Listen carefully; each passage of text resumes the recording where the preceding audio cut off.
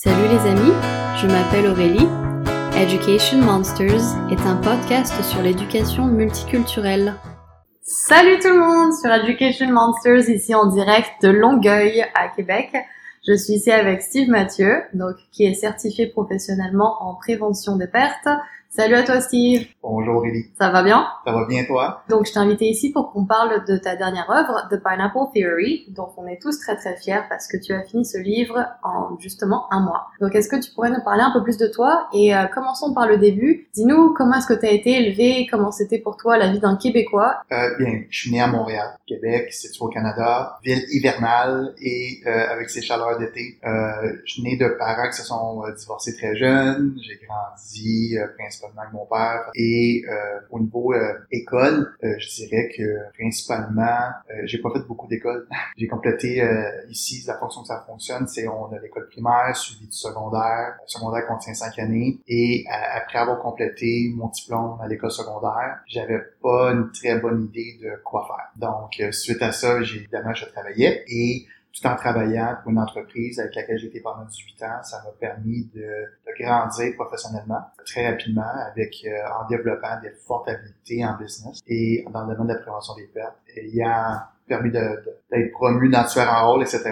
me mener jusqu'à aujourd'hui, puisque là, maintenant, je suis certifié professionnel dans ce domaine. Super, tu parlais donc d'avoir travaillé dans le même domaine en 18 ans. Est-ce que c'est quelque chose de commun à Montréal? Au Canada, je dirais pas à Montréal, je dirais au Canada, c'est constant dans la culture canadienne que les gens vont normalement rester quand même longtemps pour la même entreprise. Et tu parlais de Montréal tout à l'heure. Est-ce qu'en grandissant, tu avais une langue prédominante entre l'anglais, le français? Est-ce que ça vacillait? Je suis né avec la langue française comme étant la langue maternelle. L'anglais, c'est un apprentissage personnel qui est effectué dès le début de la 5e année environ, parce que j'avais un intérêt personnel à vouloir apprendre l'anglais. Et j'aime raconter cette histoire-là parce que j'écoutais beaucoup les Simpsons. Et en écoutant les Simpsons, on m'avait tout souvent dit, si tu veux apprendre l'anglais, regarde des dessins animés, c'est facile. Donc, je regardais les Simpsons. J'ai pas appris l'anglais en disant « Ah, caramba » ou « Don't », mais c'est pour dire qu'au moins ça a été un bon icebreaker avec les sous-titres de pas parler. Et après ça, j'avais quelques amis qui étaient bilingues, je pouvais pratiquer peu à peu, ils me corrigeaient. Et avec le temps, mon anglais a pu se perfectionner. Pouvoir en rire avec mon accent, ce que j'appelle un beautiful French Canadian accent. Mm-hmm. Donc, ça s'est bien développé avec le temps. Même s'il est pas parfait, mais au moins j'ai une grande confiance quand j'en fais. Ouais, je te pose la question parce que ça fait plusieurs années qu'on se connaît et qu'on parle toujours en français, mais tu as choisi de publier un livre en anglais. Est-ce qu'il y a un choix particulier à cette langue plus universelle qui pourrait toucher plus de public par rapport à être dans une langue confortable qui est le français pour toi? Ben, c'est une bonne question et j'avais une décision à faire parce que j'écris en français ou en anglais. Je vais me concentrer sur 2 éléments qui ont été des facteurs d'influence. Le premier, c'est qu'au cours des 2 dernières années et demie, je travaillais dans un environnement qui était principalement anglophone. Donc, bien que mon lieu de domicile est au Québec, province Canada qui parle français, je travaillais dans les aéroports, 15 aéroports, la moitié au Canada, l'autre moitié aux États-Unis, qui est anglophone. Et l'entreprise est anglophone. Donc, faisant en sorte que l'anglais était définitivement devenu mon quotidien, parler, écrit. Donc, ça a grandement influencé la facilité, je dirais, de le faire en anglais. Surtout pour l'usage des termes et le fait que c'est universel à ton point. Et pour faire la transition vers le deuxième, le fait que c'est universel dans un moment de COVID où ce que je suis sans emploi à cause du COVID, évidemment, je voulais miser justement ce qui est plus universel, qui peut toucher le plus de gens possible. Et également, l'idée d'origine de ce que j'ai écrit, c'était pour supporter, peu importe le niveau de leadership que quelqu'un peut être dedans, que ce soit quelqu'un qui pense à devenir un futur leader ou qui est dans un poste d'entrée en tant que leader, ou qui est un mid-senior ou qui est directeur ou des années puis qui est VP, ça demeure quand même un livre qui touche tous les niveaux pour bâtir une fondation. Et quand on est dans un rôle de management, bien souvent, la langue anglaise doit faire de plus en plus partie de notre langue primaire ou deuxième langue si on veut continuer à grandir parce que les entreprises de plus en plus font un virage dans ces rôles-là. Mm-hmm. Donc tu parlais de toucher le plus un plus grand public. Est-ce que tu as commencé par un groupe de personnes en particulier que tu voudrais aider et tu as ensuite établi et étendu ta théorie pour qu'elle puisse toucher du monde? C'est une bonne question. Je dirais le plus de public possible qui travaille dans le management, mais pour faire usage personnellement du Parental Theory dans ma vie quotidienne de tous les jours, ça s'applique également socialement. Donc, ça devient encore le plus de gens possible, mais ça a également un impact positif socialement. Et Steve, est-ce que tu étais un grand fan de lecture avant? Non, et je ne le suis toujours pas. En fait, quand quelqu'un me parle d'un livre, ma première question, c'est il y a combien de pages? Parce que je décourage facilement au nombre de pages si le chiffre est trop élevé. Et ma deuxième question, c'est est-ce qu'il existe une série télé, un film ou un documentaire que je peux regarder parce que j'ai une meilleure facilité d'apprentissage lorsque je le vois à la télé. Ce qui explique d'ailleurs le peu de pages que contient mes livres parce que ça a un lien avec l'ananas en soi, parce que quand on veut un ananas, on veut le déguster, mais on va pas enlever sa couche protectrice pendant une semaine. On l'enlève maintenant, on est déjà dans la matière sucrée, donc le livre c'est le même principe. Lorsqu'on tourne la page couverture, on s'attaque directement à la matière qui nous intéresse. Ça demande pas beaucoup de temps de lecture, puis ça m'interpelle un peu plus. Ok, donc directement en parlant du livre, est-ce que tu peux nous donner peut-être une phrase pour résumer l'essentiel de ce livre? Oui, le livre est très intéressant pour acquérir des astuces, des trucs personnels, faciliter des interactions plus positives avec les gens. Ok, super résumé. Et est-ce que tu penses qu'il pourrait aussi s'adresser aux enfants et aux adolescents qui aimeraient, eux, avoir un modèle un peu plus, comme tu dis, répandu et plus universel plutôt que regarder des exemples techniques comme par exemple les professeurs, donc qui vont à un modèle plus scolaire, ou alors les parents qui ont un modèle un peu plus familial. Mais est-ce que tu penses que ces adolescents ou ces enfants peuvent se référer au livre afin de pouvoir se repérer? Un peu comme, tu sais, dans la zone plutôt adolescente, ils se cherchent, donc qui est-ce que je suis et est-ce que je peux utiliser ces méthodes-là pour me trouver en tant que personne? C'est une très bonne question. Le Pineapple Theory, l'approche du livre est pour vraiment aider à bâtir une fondation intérieure pour une gestion plus efficace des émotions positives avec nous-mêmes et des gens autour de nous. Donc, quand on parle de bâtir une fondation dans un jeune âge, l'apprentissage devient très important parce que c'est des racines qui commencent à grandir. Et ces racines-là, si on veut qu'elles soient en santé pour que ça puisse fleurir positivement, que ça soit bien nourri et alimenté.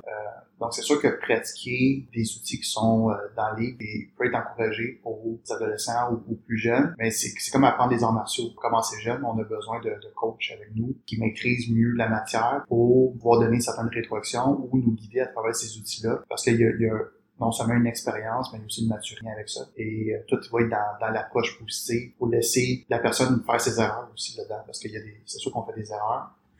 Et le livre fait la mention à un certain point parce que quand on cherche faut oublier la perfection. On va pas l'atteindre. Et se dire qu'on va atteindre la perfection va déclencher des émotions négatives en nous parce que ça génère un mauvais stress. Mais à la place, aller chercher l'excellence. Donc, on prend conscience qu'il y a des erreurs qui vont arriver, surtout quand on est plus jeune.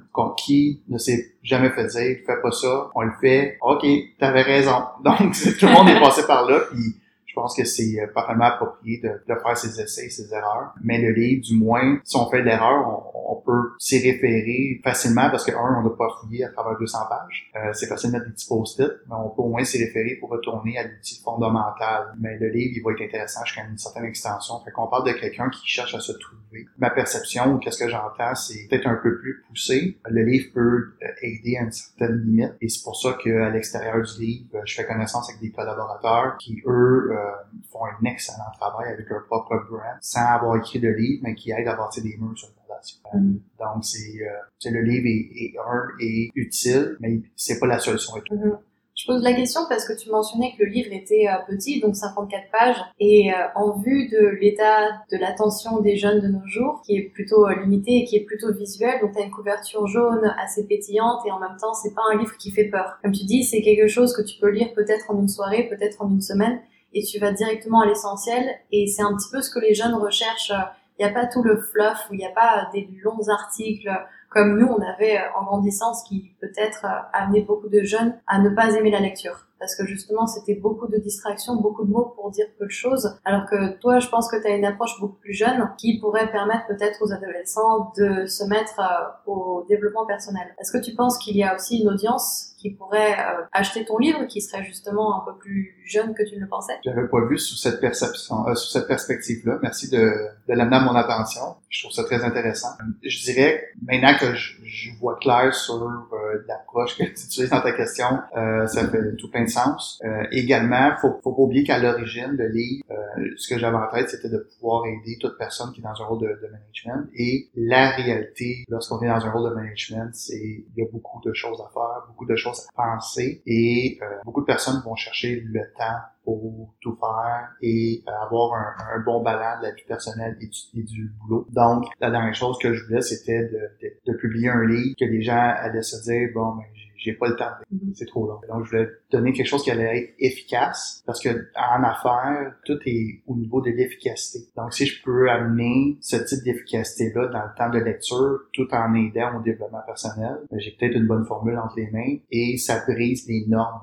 C'est un peu pour ça, mais j'aime le fait effectivement, les gens peuvent facilement perdre un intérêt quand il y a trop de small talk dans le livre avant de se rendre à qu'est-ce qu'on veut réellement. Steve, tu mentionnais donc de casser la forme des livres. Qu'est-ce que tu entends déjà par la forme originelle d'un livre? Qu'est-ce qu'un livre traditionnel pour toi? Et qu'est-ce que tu espérais voir comme un livre nouveau du 2020-2021? Oui, dans le premier Pineapple Theory, je parle du Emotional Spiderweb, donc la toile d'araignée émotionnelle. Ce qui veut dire que lorsque on vit des événements, que ce soit positifs ou négatifs, ou basés sur des choses que nous avons appris, il y a des mots clés qui vont coller comme sur une toile d'araignée. Et lorsqu'on entend un mot ou une combinaison de 2 ou 3 mots en lien avec un sujet, tous les mots qui sont à ce sujet-là, qui sont sur la toile d'araignée, quand il y en a un ou deux qui tapent sur la toile d'araignée, tous les mots revivent. Donc, quand je dis de briser les normes au niveau du livre, donc évidemment c'est de l'innovation à ce moment-là, c'est que quand moi j'entendais le mot livre, ça voulait dire un livre, ça veut dire que ça a 300 pages, 400 pages, 500 pages. Des fois on lit beaucoup, puis on se demande c'était quoi le message. C'est un message qui pouvait être dit dans une page finalement. Donc c'est vraiment ce que j'avais comme perception d'un livre, ou la façon qu'on a été personnellement nourri par les maisons qui fait la publication des livres, et c'est la façon que ça résonnait en moi, puis que je voulais aller contre ce genre de système. Est-ce que pour toi ça a été une lutte à l'école, par exemple d'avoir des cours de français ou d'anglais, d'avoir des livres? Est-ce que tu as des livres en particulier dans la tête qui te font un peu trembler? En fait, en français, je connais pas la façon que ça fonctionne dans d'autres pays, mais ici au Québec, en français, lorsqu'on est dans les 5 années de secondaire, il existe français oral, français écrit, français lecture. Français lecture a toujours été ma plus grande difficulté. Je lisais, je ne retenais pas, tout simplement. Même que j'ai déjà coulé un français lecture à la fin de mon secondaire, il a fallu que je fasse un examen de reprise pendant l'été. Et étonnamment, malgré que je fais des fautes d'orthographe, mon français écrit était mon meilleur. Wow, ça je trouve ça fou, parce qu'au final, dans le métier dans lequel tu t'es dirigé après les études, en prévention des pertes, est-ce que tu t'es un peu orienté vers cette carrière parce que justement il y avait plus de parler, plus de communication avec la personne, plus d'oral que d'écrit? Je suis pas prêt à dire ça. Le domaine de la prévention des pertes, c'est un domaine qui est tellement unique, parce que les gens qui sont dans ce domaine-là au niveau d'une entreprise, c'est des gens qui sont capables de faire des liens, de créer des liens d'une façon positive, tout en gardant en tête qu'ils peuvent pas faire confiance à personne. Parce que, tristement, il y a toujours un 10% d'une masse d'employés qui vont faire le choix de volontairement causer du mal financier à une entreprise, puis il y a un 80% qui est hautement à haut risque de sauter la clôture pour causer un mal pour divers besoins qu'ils peuvent avoir. Donc ça, c'est vraiment unique, mais également, il y a tout l'aspect de business management, donc la façon d'opérer une entreprise de A à Z. Ça va de l'administration à ses méthodes opérationnelles, où il y a une implication qui demande un grand partenariat avec les gens. Donc c'est sûr qu'il y a beaucoup de parler, il y a beaucoup de comportements humains, non-verbal, psychologique, et à cause de certains dossiers qui vont à la cour criminelle, il y a beaucoup de rapports à écrire. Malgré que là, de nos jours, surtout dernièrement, je les faisais tous à l'ordinateur, donc ça, c'était merveilleux. J'avais moins de tantinettes au poignet, c'est super. La lecture, il y en avait beaucoup moins, autre que lire des rapports financiers. Donc ça, c'est vraiment pas pareil. Oui, et puis tu mentionnais avant que c'était en anglais, donc c'est peut-être qu'il y a un renouveau. Si t'étais pas confortable avec le français lecture, est-ce que c'était différent avec l'anglais lecture? Non. C'est aussi simple que non. D'ailleurs, je suis en contact, j'ai quelqu'un dans mon network à qui j'ai fait connaissance depuis le début du COVID. Cette personne-là, elle est active professionnellement. Quelqu'un de l'Angleterre qui me l'a référé, elle habite à New York, mais à l'origine, elle vient de l'Australie, et elle a publié un livre. Lorsque j'ai voulu écouter son expérience, autre qu'avoir appris que tout ce que j'ai fait était la bonne chose, parce que tout ce qu'elle a fait, c'est ce que moi je voulais pas faire, puis elle a pas aimé son expérience. J'ai acheté son livre pendant qu'elle me parlait. Quand je l'ai reçu, il y a 350 pages, j'étais découragé. J'ai pas encore commencé à le lire. Je dis, Rossi, j'ai acheté ton livre, mais pourquoi qu'il est si gros ton livre? Donc, mais non, c'est ça, j'ai pas plus de facilité à retenir l'information parce que c'est en anglais. Et je trouve ça vraiment cool, et vraiment je te remercie d'avoir partagé ça sur ce podcast, parce que il y a beaucoup de gens qui ont le but d'écrire un livre, mais qui ont aussi peur toujours de ne pas savoir quoi dire, et justement c'est pour casser les normes c'est pas parce que vous avez pas 300 pages que vous n'êtes pas légitime. Donc moi j'ai toujours eu plus de facilité à écrire par exemple des articles de blog qui durent à peu près 6 pages. Pour moi c'était une longueur plutôt confortable, mais ensuite après ça j'ai l'impression que je me ressassais. Donc alors il y avait beaucoup d'informations qui se perdaient dans le flow tellement il y en avait. Donc je trouve ça cool qu'au final on puisse publier des choses qui sont de plus petite taille mais qui n'ont pas forcément moins d'importance. Ouais, puis tu parles d'articles de blog. À l'origine de Pineapple Fairy, c'est pour rester actif professionnellement dans ma tête avec mes connaissances et avec le besoin d'aider des gens. À l'origine, j'avais une stratégie d'article et que j'avais brisé la glace sur LinkedIn avec un petit article de 1000 mots pour aider ou partager une approche, des astuces et une réalité avec le challenge qui est de trouver un nouvel emploi en temps de COVID. Parce que là, je donnais des outils et des techniques pour aider énormément de personnes qui sont dans la même situation que moi. Et j'avais commencé à développer des articles parce que là, j'avais une stratégie de publier un article par mois jusqu'à la fin du trimestre de 2021. Et il y a un de ces articles-là qui s'appelait The Pineapple Theory. Et lorsque je prenais le temps de prendre une pause et de réviser un peu qu'est-ce que je m'apprêtais à, je me suis fait un picture board des articles et je me suis aperçu que tout était connecté ensemble. J'étais capable de démontrer en une image que tout se parlait. Et en relisant les articles, je me percevais que chaque article semait le prochain article. Et si j'avais pas une audience qui me comprenait, personne n'aurait compris mes articles. Donc, j'ai pris les articles puis je les ai mis dans un livre, simplement. C'était ta recette? Oui. Simplement, j'avais des articles de prêt jusqu'à la fin de trimestre 2021. Au lieu de faire le lancement et de diffuser les articles, je les ai tout simplement convertis dans un livre. J'ai fait quelques petits ajouts là, avec des images pour que ça puisse mieux parler. Le livre est né et avant que le premier livre soit disponible, j'avais terminé le deuxième. Incroyable cette discipline. Est-ce que tu t'es pensé comme une personne disciplinée? J'ai toujours été discipliné au point que l'entraînement, c'est mon quotidien. Je me lève, on va dire, lorsque je suis actif professionnellement, je me dis tout simplement, il n'y a aucune raison pourquoi je pourrais pas aller au gym. S'il faut que je me lève à 3 heures du matin, je vais me lever à 3 heures du matin, je vais m'entraîner, je vais trouver une solution. Que ce soit dans ma chambre d'hôtel, si l'hôtel n'a pas de gym, s'il n'y a pas de gym à proximité, même si j'ai un avion à prendre à 6h30 le matin, il y a toujours une solution pour pouvoir m'entraîner. Après ça, prévoir dans ma gestion du temps, parce que j'ai prévu suffisamment d'heures de sommeil. Et quand je dis aux gens, bon, ben, c'est le temps d'aller faire dodo, je vais faire dodo. Donc, c'est une discipline, parce qu'elle est importante, cette discipline-là, pour accomplir, justement, ce ballon-là professionnel et personnel. Parce qu'à la base, on a nos essentiels, et ces essentiels-là qui est dormir, manger, et il faut pas oublier une activité qui nous fait du bien.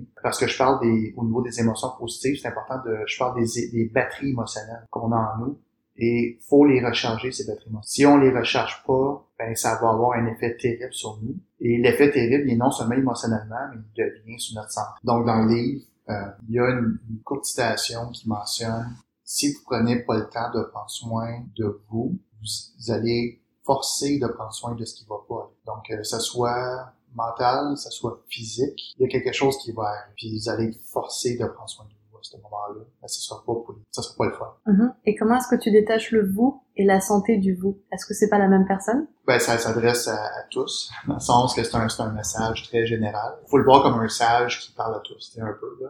Quand les gens qui ont fait l'histoire, qui ont marqué l'histoire par leur mot de sagesse, ils parlent toujours dans l'ensemble de tous, et non isolé à tu ou je. C'est juste dit d'une façon, parce que ça concerne vraiment tout. D'accord, donc il y a le vous comme yourself, et il y a le vous comme each other. Exact. C'est ça? C'est vrai que c'est vraiment très relié ça, le côté social, parce qu'on vit pas dans le néant, on n'est pas tout seul avec soi-même, on prend aussi soin de ses proches, de sa famille, parce que ça nous fait plaisir aussi en retour. Ouais, puis je vais parler de l'Amérique du Nord très brièvement parce que c'est très commun comme culture au niveau de l'individualisme. Quand j'ai pris le temps de prendre connaissance de diverses cultures, pratiquement aux États-Unis, c'est là que ça a principalement grandi, c'est l'individualisme. Quand on regarde dans l'Est du globe, c'est beaucoup plus la famille, l'amis, l'entourage, le partage de vie très prédominant, la collaboration, le welcoming. Là, c'est moins individualiste parce qu'il y a l'attention qui est donnée aux autres. Donc, l'Amérique du Nord, c'est ça. C'est parce que je trouve triste, c'est ça. C'est l'individualisme. Ouais, tu parles d'Amérique du Nord, donc de culture plus occidentale et caucasienne. Et moi, quand je pense à l'Amérique du Nord, il y a aussi les tribus, par exemple aborigènes et amérindiennes, qui, elles, ont commencé par s'occuper d'elles-mêmes parce que c'était une question de survie d'être en groupe. Et surtout contre le froid, contre la famine et tout ça. Donc, il y avait le côté de prendre soin de soi, le côté de prendre soin de sa tribu et d'élever les enfants comme si tous les enfants de la tribu étaient les enfants de tout le monde et pas seulement tes propres enfants. Donc tout le monde élève les enfants de tout le monde. C'est intéressant que ça soit remplacé par une culture plus individualiste et qui, je sais pas si c'est malheureusement, mais qui a un peu effacé les traditions des aborigènes qui étaient là bien avant. Je vais faire de mon mieux pour détailler une courte vidéo que j'ai souvent utilisée pour sensibiliser l'importance de la formation, d'une bonne formation de nos employés, des équipes d'opération avec qui je travaillais. Et la vidéo, c'est une expérience télévisée qu'il y avait eu. C'est une salle d'attente d'une clinique. Il y a une jeune femme qui entre, elle fait sa présence au comptoir, elle prend place. Et il y a déjà quelques personnes qui sont dans la salle d'attente. Et à une certaine fréquence, il y a toujours un bip sonore. Au bip sonore, les gens qui étaient déjà dans la salle, eux, étaient déjà comme coachés pour faire quelque chose de bien précis. C'était qu'ils se levaient et se rassoyaient. Donc, la jeune fille qui, elle est entrée, n'avait pas connaissance de ça, elle entend un premier bip, elle voit les gens se lever. Là, on voit clairement son expression qu'elle est incertaine que ça devrait le faire, mais elle le fait jusqu'à temps que le bip fasse ça que ça devienne une habitude pour elle, donc une norme. Et à mesure que ça l'a vu, mais les gens qui sont dans la salle se font appeler pour la consultation et il y a des nouveaux patients qui arrivent, qui eux n'ont aucune idée de qu'est-ce qui arrive, jusqu'au point qu'il reste seulement la fille toute seule. Puis elle, à chaque bip, elle continue à se lever toute seule. Elle est toute seule dans la salle, puis elle se lève. Là, il y a des nouvelles personnes qui arrivent, qui là, quand ça bip, là, c'est elle qui est éduquée à faire quelque chose, donc elle se lève. Là, les autres, pourquoi tu te lèves? Ben, je sais pas, tout le monde le faisait, donc je le fais. Et son comportement a influencé les autres quand il y a un bip, c'est la norme. Donc, tout le monde se lève, même ceux qui étaient hésitants. Donc, l'individualisme, puis qu'on regarde sur le plan social, ce qui est intéressant, c'est que avec les aborigènes que toi tu parlais, qu'il y avait un comportement qui était des enfants de tous, un petit exemple, mais le comportement de tout le monde va nourrir et influencer le comportement des autres autour de nous, même si on les connaît pas. Exactement. Et l'individualisme a pris tellement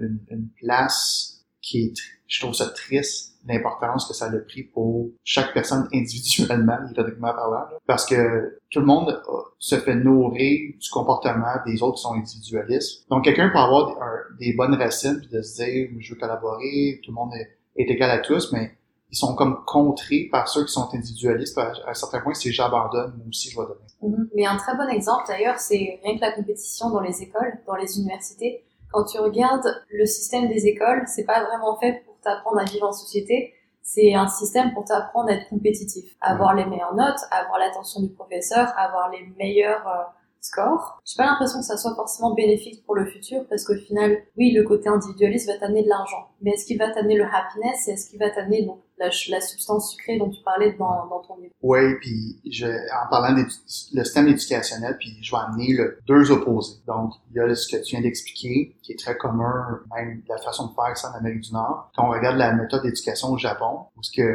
très jeune, t'as pas d'examen jusqu'à l'âge de 8 ou 10 ans, je me trompe pas, parce que les premières années, c'est pour éduquer sur les bonnes étiquettes. Et au point que les écoles, il y a personne qui est payé pour faire le ménage. C'est les jeunes qui font le ménage de l'école, ils le font en équipe, ensemble, parce qu'ils apprennent la collaboration, le respect du travail des autres, le respect de leur propre travail.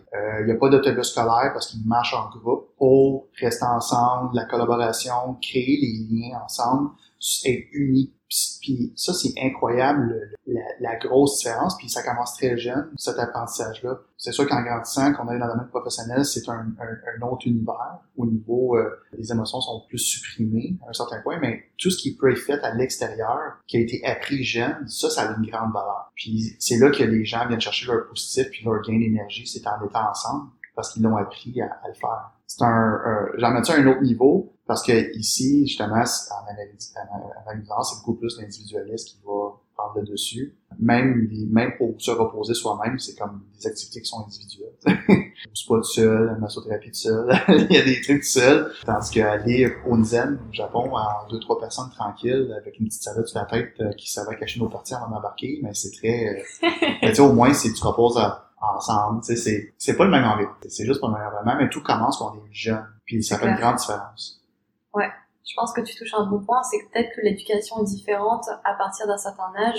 Est-ce qu'il y a forcément donc des choses groupées? Donc tu disais qu'au Japon, c'était au début qu'il fallait collaborer et qu'ensuite, après, tu avais déjà cet esprit qui était ancré en toi, où tu as ce respect pour les autres, même le respect pour les choses. Donc faire le ménage, déjà, c'est pas seulement un respect pour les autres parce que tu ne salis pas les tables des autres, mais c'est aussi respecter la matière, le bois, et avoir cette impression que les choses qui ont été altérées pour ton travail ont aussi une philosophie de vie.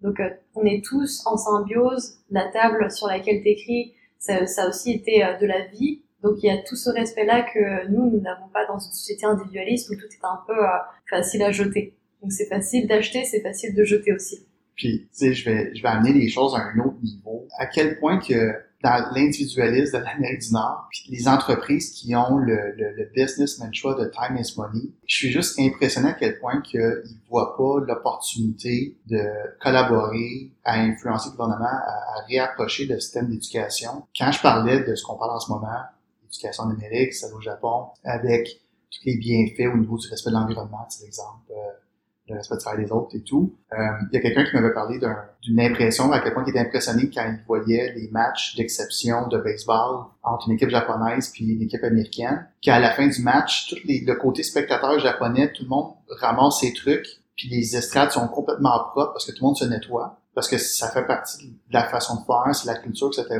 Et le côté que c'est les Américains, c'est un bordel, parce qu'il y a des gens qui sont payés pour nettoyer. Mais les entreprises qui ont le mindset de time is money, comme les salles de cinéma, quel bel exemple. Les salles de cinéma, là, c'est incompréhensible pour moi que faut sincèrement que le propriétaire du cinéma est obligé de payer des gens pour aller nettoyer ce que les gens n'étaient pas capables de faire, de tout simplement mettre leur truc dans la poubelle. Mais un truc tout bête, même au McDonald's, tu sais, genre les gens, même les gens qui ne ramassent pas leur plateau, et t'as juste 3 pas à faire par la poubelle pour mettre tes déchets dans la poubelle. Exact. Et ils disent oui, il y a des gens qui sont payés pour ça, je l'ai payé dans le prix de mon menu, pourquoi est-ce que j'ai à le faire? Exact, puis ça peut juste démontrer à quel point que c'est autre qu'il y a des gens qui sont payés pour ça, c'est juste notre comportement face à l'environnement. Quand on parle d'environnement, c'est pas juste l'environnement nature, c'est l'environnement où ce qu'on se trouve. Donc présentement, on enregistre un podcast, on est confortable à déguster des biscuits à l'érable. Merci Steve.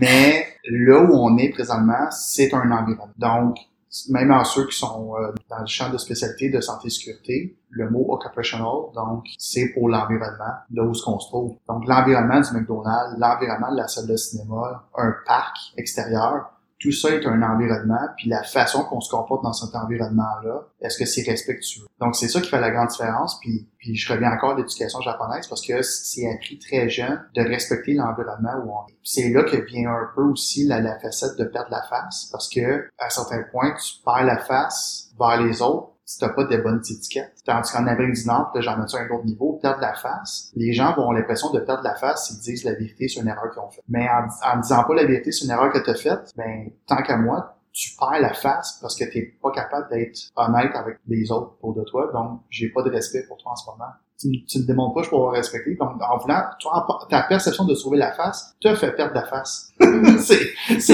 C'est complètement incroyable. Donc, il y a tellement de choses à dire sur le comportement humain, émotionnel, puis quand on regarde la masse de société, puis tu sais, il y a rien de parfait, là. Même si je parle beaucoup du Japon comme si je suis en admiration, il y a des choses qui sont vraiment pas parfaites, là. Mais j'imagine le monde où on peut combiner des bonnes pratiques d'un peu partout pour essayer de juste rendre ça meilleur. Ce sera pas parfait, mais juste pour l'améliorer.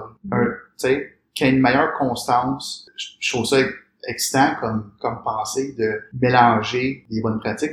Les entreprises vont faire ce genre d'approche-là, qui vont s'intéresser à créer du partenariat avec d'autres entreprises, à prendre des bonnes pratiques pour voir de quelle façon ils peuvent l'adapter à leur business, à leur modèle. Mais si on l'emmène sur un plan de société où ce que les gouvernements, puis je suis sûr qu'ils le font déjà avec les G20, d'autres gros comités, mais s'il y avait ce réel pas de l'avant pour amener quelque chose de concret comme changement qui peut influencer autant l'éducation au début, d'arrêter d'avoir des endroits où ce que les politiques, les gens qui sont en pouvoir, ils volent littéralement leurs citoyens. Il y a une histoire d'un joueur de basketball là, qui c'est un pays vraiment en difficulté. Je veux pas dire l'Afrique parce que ça s'appelle pas l'Afrique, mais il y a un endroit dans ce continent-là.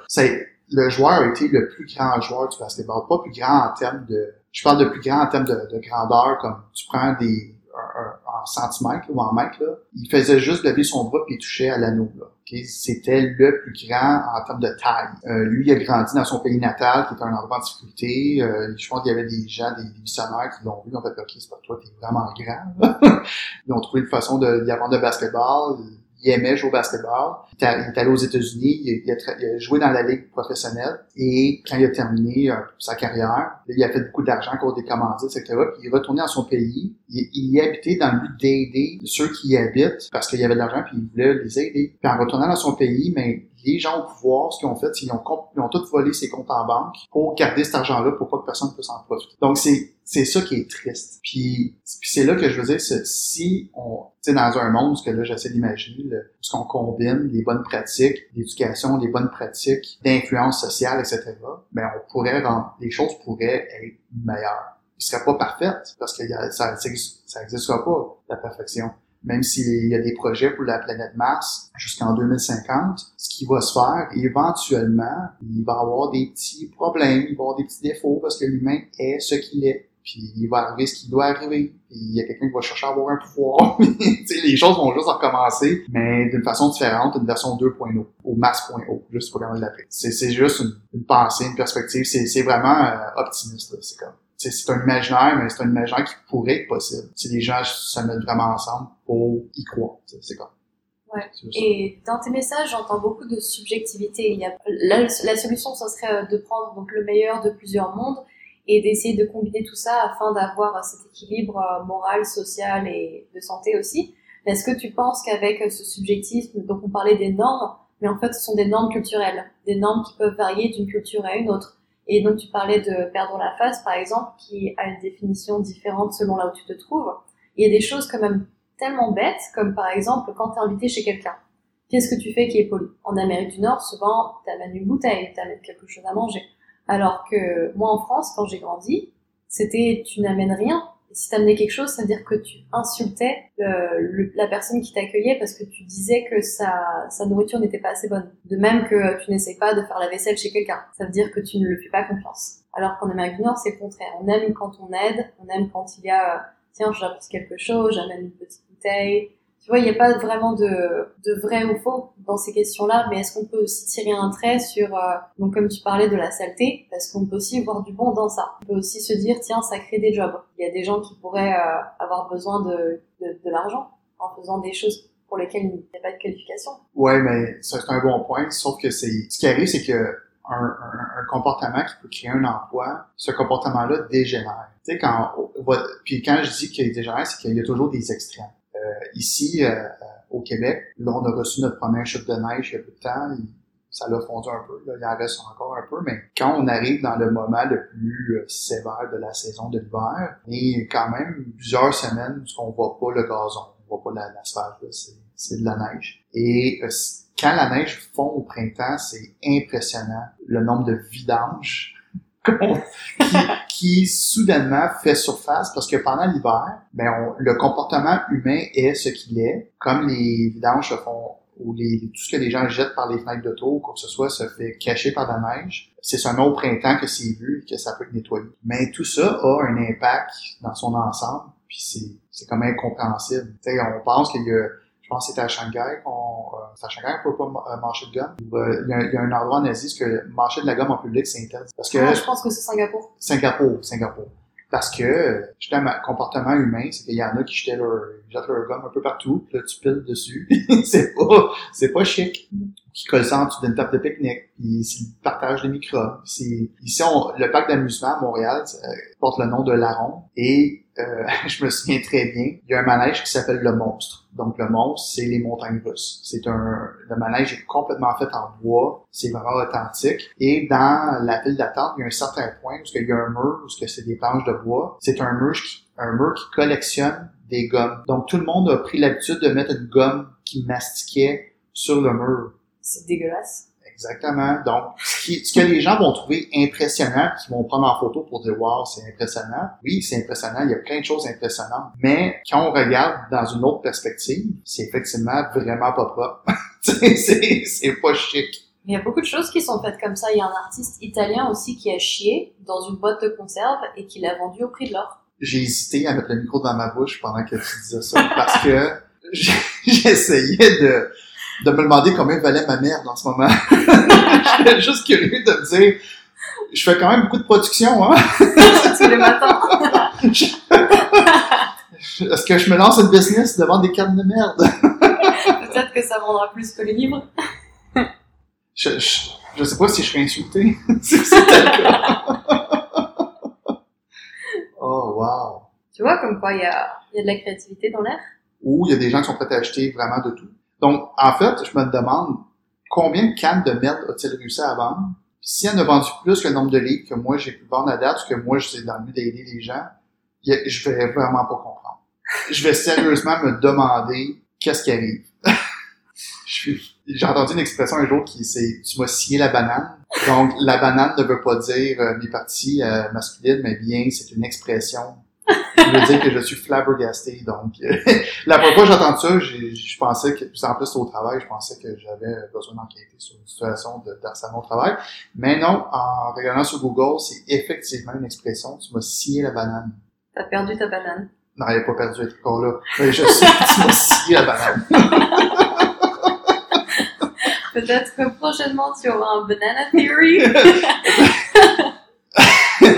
Donc, on va revenir à la question du début. Est-ce que c'est pour les enfants ou les adolescents? Non. Cette édition-là sera rated R. The Banana Theory. Ça va être... tu me donnes des idées. Ok, je te remercie Steve, en tout cas pour ton temps. Est-ce que tu aurais un dernier conseil pour nos auditeurs? Honnêtement, je suis un peu encore flabbergasté par les cannes de merde. Et, la théorie de la banane qui peut être possible. Mais, non, je dirais merci d'être à l'écoute, simplement. Et si vous faites la lecture, en fait, si vous êtes positivement curieux au niveau du Pineapple Theory, que vous en faites de la lecture, bien que ce soit mentionné au début et à la fin du livre, j'encourage en fait les gens à m'écrire. Je laisse l'adresse courriel. Le Pineapple Theory est vraiment... Quand je dis briser tout ce qui est les normes du livre, je veux être le genre de personne qui offre un outil, mais qui est accessible. Si je réussis à avoir, supposons que je veux 1 million de copies, tant mieux, parce que je vais recevoir 100 000 messages, peut-être, parce que ça va me prendre du temps à répondre, fort probablement, parce qu'il y a une réalité derrière tout ça, mais j'y tiens. J'y tiens vraiment à pouvoir être en contact, pouvoir répondre à des questionnements ou quoi que ce soit, en lien avec la lecture ou des réflexions. Ça permet de mieux échanger, de bâtir des liens. Et également, c'est pour ça que dans la communauté, ce que j'appelle une communauté, entre guillemets, c'est que sur YouTube, il y a la chaîne avec capsules de vidéos, donc des émissions qui s'appellent Tea Time with the Pineapple Theory, qui va chercher un petit complément, justement, au livre, qui permet de voir également le visage, un peu qui accompagne ça, mais amener un petit plus, mais ça sera jamais aussi efficace que le contact direct que je peux avoir si je reçois un courriel et que moi je peux après ça vous répondre et même un coup de téléphone ou peu importe, vidéo chat afin qu'on puisse pousser un peu notre conversation. Pour moi c'est très important puis il y en a beaucoup qui sont juste pas accessibles puis je veux briser cette ligne-là. Ok, super cool, en espérant que tu reçois beaucoup de messages et tu pourras laisser ton email sur ce podcast. Merci. Merci beaucoup. Si vous avez aimé le podcast, je vous invite à partager vos commentaires sur ma page Education Monsters. C'est éducation-, educationmonsters.com. Et vous pouvez également soutenir mes projets sur l'éducation culturelle en faisant des dons mensuels sur ma page Patreon. Le lien est juste en dessous. Si vous faites un don, vous pourriez avoir votre nom sur un de mes articles ou mon podcast. Vous pourriez également choisir le thème de mon nouvel article ou du nouveau sujet de mon podcast. Vous pouvez également me contacter si vous avez besoin de cours de français ou d'anglais. J'utilise la plateforme italki et encore une fois, le lien est en dessous. Vous pouvez aussi m'envoyer un message si vous voulez faire partie de mon podcast et avoir un épisode. Allez, bisous!